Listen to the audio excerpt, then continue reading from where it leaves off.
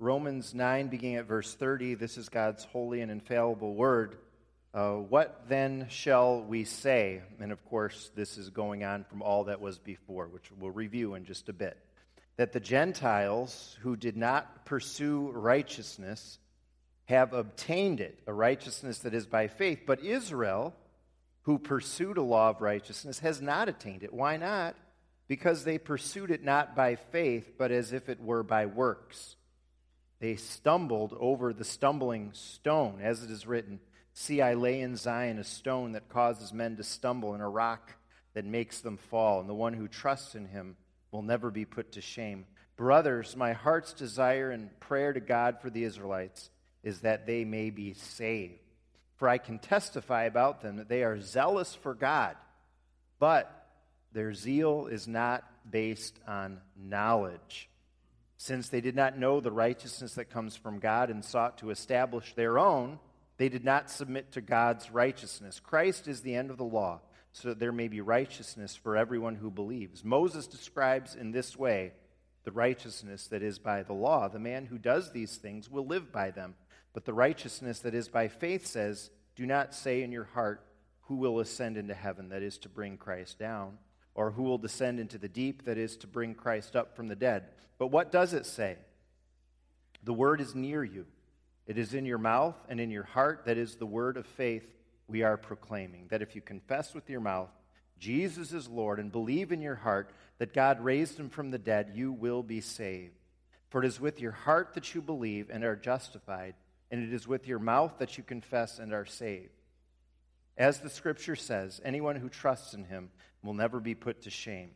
For there is no difference between Jew and Gentile. The same Lord is Lord of all, and richly blesses all who call on him. For everyone who calls on the name of the Lord will be saved. How then can they call on the one they have not believed in? And how can they believe in the one of whom they have not heard? And how can they hear without someone preaching to them? And how can they preach unless they are sent? As it is written, "How beautiful are the feet of those who bring good news." But not all the Israelites accepted the good news. For Isaiah says, "Lord, who has believed our message?" Consequently, faith comes from hearing the message, and the message is heard through the word of Christ. But I ask, did they not hear? Of course they did. Their voice has gone out into all the earth, their words to the end of the world. Again I ask, did Israel not understand? First Moses says, "I will make you envious by those who are not a nation. I will make you angry by a nation that has no understanding." And Isaiah boldly says, "I was found by those who did not seek me. I revealed myself to those who did not ask for me." But concerning Israel, he says, "All day long I have held out my hands to a disobedient and obstinate people." It's God's word for us tonight. May he bless it to us. So the last several weeks, we've been spending some time in Romans 9, and the NIV heading for that chapter is God's sovereign choice. We read about election. Paul quotes God saying in the Old Testament, and we had a sermon focusing on this, "I will have mercy on whom I will have mercy." And about Jacob and Esau, Paul says that before the twins were born, their mother Rebekah was told, "The older will serve the younger." And God said, "Jacob I loved, but Esau I hated." Even earlier in the book of Romans, of course, Paul basically said the same sort of thing when he emphasized that we're not saved through any merit of our own. We're saved because of God's grace. And then, really in Romans 9, he's making that crystal clear. We are the clay. He is the potter. Does not the potter have the right to make out of the same lump of clay some pottery for noble purposes and some for common use? God is absolutely sovereign. His sovereign choice, in fact, goes back before the foundations of the world were established, according to Ephesians 1. I believe his first thought in eternity concerning his creation was his elect. his people. And then ever since then, he's been working out his great salvation plan for his glory through the creation of this world, through the fall, through sending Jesus and the Spirit, and eventually the consummation coming again to usher in eternity. What a glorious and what a comforting truth this all is that the Bible tells us about and that we embrace. It's not about us. I think the quote Pastor Matthew used the other week was something like this: if our salvation were in our hands, we would be sure to lose it. So it's a very comforting truth, this sovereignty of God in our salvation. But then the thoughtful person asks at some point, well, what about us, right? What about our calling? It seems like the Bible talks about human responsibility, doesn't it? When Jesus says, "Come to me," and when he invites us to enter into the kingdom of heaven, is that even a genuine invitation? Is that a real call? Well, we see in verse 30 and following, where we started, that Israel is blamed for rejecting the Lord, for not believing. It's their fault. But how can that possibly be if it's all up to God? What we read today seems to contradict what we just read. But of course, it can't really be a contradiction. Paul, from what we can tell, was a pretty bright guy. More than that, this is God's inspired word. God's sovereignty and human responsibility may seem to be a problem, but they're not. This isn't a problem. The fact is, as Tim Keller puts it, and I'm going to quote him here, the Bible never says an event happened totally in accord with God's plan, and therefore human beings were not responsible for their actions. And the other way he puts it too, the Bible also never says that human beings were responsible for their actions, therefore the event was not certain to happen according to God's plan. And the fact is, the Bible clearly teaches two truths: the complete sovereignty of God over all history, and two, the responsibility of every human being to believe, to call on the name of the Lord. And as we read our verses, the end of 9 and all of 10, we see the solution to this apparent problem. And it's this: it turns out that our faith is part of God's plan. Our faith is part of the plan. We're going to spend most of our time here, and we're really going to walk through three different sections of our verses. So if you have your Bible open, you should be able to follow right along. From chapter 9, verse 30 to chapter 10, verse 7 or so, Paul is especially talking about our faith being part of the plan. He's talking about this in relation to the people of Israel and their failure as a whole to believe as a people. Not that some Jews didn't come to Christ, but as a whole, they rejected Christ. They failed to believe. Though God is sovereign in salvation, the Bible is saying, we read it here pretty plainly, that Israel yet is to blame for not believing in Jesus. What shall we say, says verse 30. It's ironic, Paul brings this up, that the Gentiles were all the non-Jewish people of the world. That's how the Jews referred to them. The Gentiles, it's very ironic, the Gentiles were more open to the gospel. Paul talked about the Gentiles and the ancient world. If you remember way back to Romans 1, he talked about their sin and their evil and how far they were from God in very striking language. So it's ironic that they now are more open to the gospel. But Israel, the Jewish people, the ones who all along had valued righteousness, that they rejected the gospel. Why? Verse 32, because they were going about it by works rather than through faith. The ones who knew the most about God didn't come to know him in the end.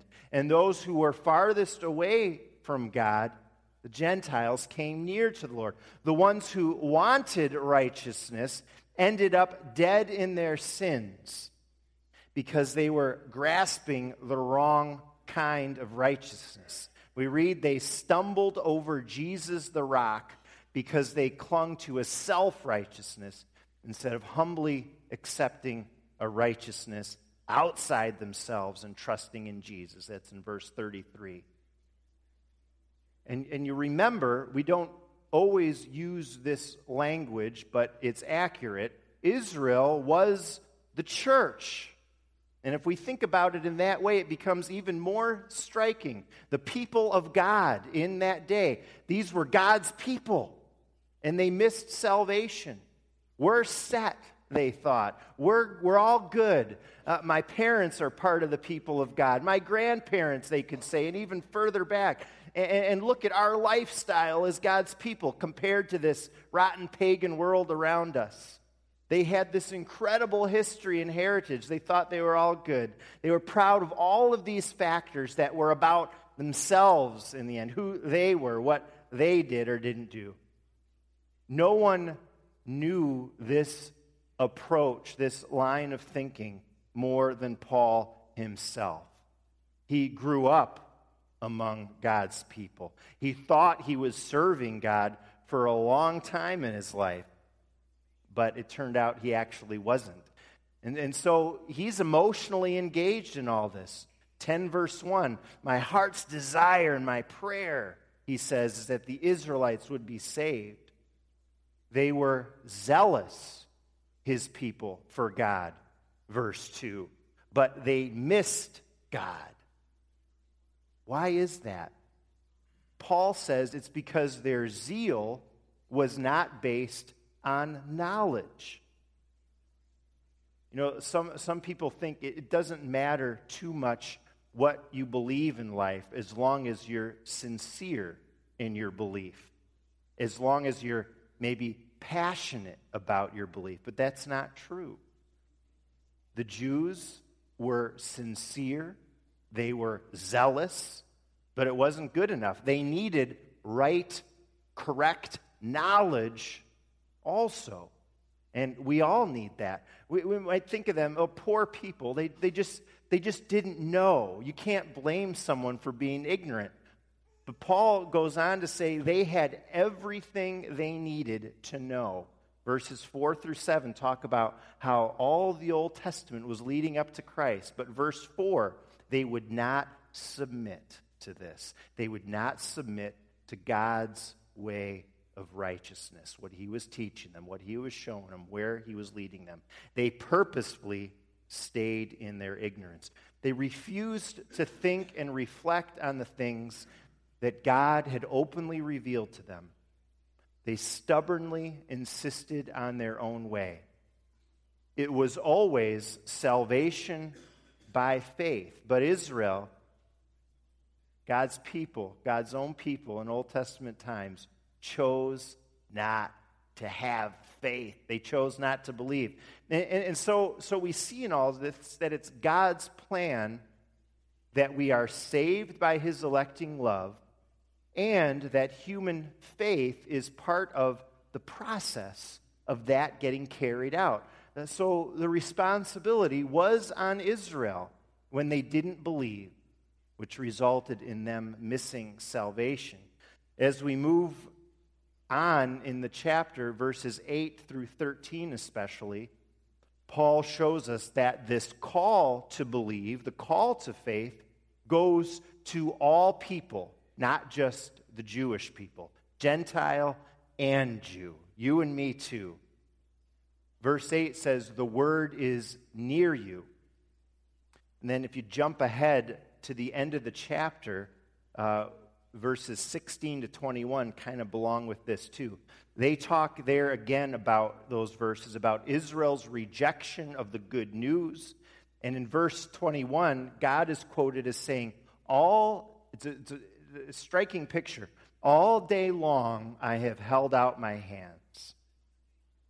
It's a beautiful picture, but then it says, to a disobedient and obstinate people. And it's because they chose not to believe. That picture is helpful and a good one in talking about our faith in this sovereign plan of God. The Word is near you. God holds out that gift of salvation with his hands to us. It's a beautiful and it's a precious gift. To refuse it is to be lost forever. To accept it is to have eternal life. Israel did not receive the gift. Each person has the opportunity to receive this gift by faith. Ignorance is no excuse to anyone because the gospel message is going out for all to hear. And besides that, you remember, thinking about Romans 1 again, Paul says there is evidence of God in creation all around for everyone to see. Just as God's people Israel had no excuse for their ignorance, no one in the entire world has an excuse because they don't know. God reveals himself. God's plan is to extend his grace through faith, through that instrument of faith. That verse, if you confess with your mouth and believe in your heart, tells us a couple sides of true faith. It's something that happens in our hearts. It's from our mouths. Verse 11, all we need to do is trust in Christ. We reach out, we accept the gift that's held out through faith. Through faith. Verse 12, there is no difference between Jew and Gentile. In other words, Paul is saying everybody needs him. And praise God, God is equally accessible to everybody. Anybody can receive Jesus. That's kind of what no difference between Jew and Gentile there refers to. Everybody needs Jesus, and anybody can have him. Just call on his name. Israel's failure to believe and everyone's invitation to call on Jesus' name highlight again that our faith, our believing, is part of God's sovereign plan of salvation. Verses 14 and 15 show human responsibility in God's plan as well, in a little different way, by showing us the means God uses for faith. We see that God uses us. God uses his church, all of us together, the church everywhere in all this. Sometimes the series of questions that you see in verses 14 and 15 are called a kind of golden chain. A golden chain with, maybe we could even say that the final link of the chain being our belief in a way.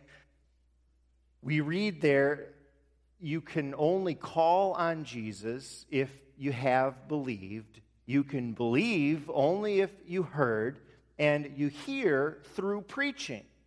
And preachers are sent. So the process to faith starts with the sending.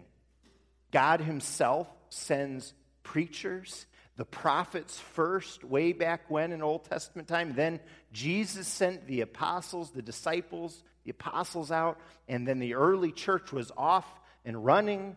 And the Spirit empowered the church then and continues to empower the church today.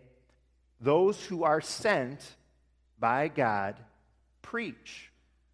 The Bible says that's how we hear. And of course, this is why, as believers, we have such a high view of this strange thing to the world called preaching. It's a key element in this golden chain that leads to God's people being saved. The word gets near you through preaching, and me too, especially. Through the ministry of God's word. God held out his hands all day to Israel. Verse 21, how? Well, not literally. God doesn't have hands, but through his servants, the prophets, who proclaimed God's word, and through his servants today, preachers and all of us, the church together. Preaching is powerful. Well, why? It's because through it we hear, which leads to faith. What do we hear exactly in preaching? God's word, yes, but it's more than that. It's more than our NIV translation suggests when it says, "How can they believe in the one of whom they have not heard?" The original language doesn't have the "of" before the "whom." And the ESV translation usually makes a note of this even. So it should be, and listen so you can hear the difference, it should be, how can they believe in the one whom they have not heard? Not of whom. Of whom means about. How can they believe in the one whom they have not heard? Who is the whom? Well, going back to calling and believing, of course, it's Jesus. And here's what it comes down to. What people hear in faithful preaching is not stuff about Jesus. In faithful preaching, we're not hearing facts about Jesus, but we're hearing Jesus himself according to the Word of God. He speaks himself in a special way through the faithful proclamation of his Word. It's mind-boggling if you're actually thinking about what that means. And then you wonder why we value preaching so much as a church. Well, we have a very high view of preaching. We have a view of preaching that I believe comes from God's Word, that in preaching, Jesus speaks to us himself. You wonder why we're committed to 2 sermons every Sunday. Well, it's because the Bible teaches that the good shepherd of the sheep speaks himself to the flock in preaching. Have you ever had it that you felt like God was speaking directly to you in a sermon?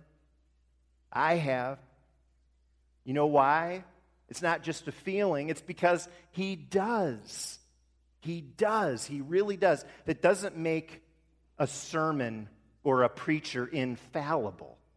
But it does make preaching a very special event in the life of God's people. We call it the primary means of God's grace. We read here how beautiful are the feet of those who bring good news. Always awkward for a preacher to read those verses.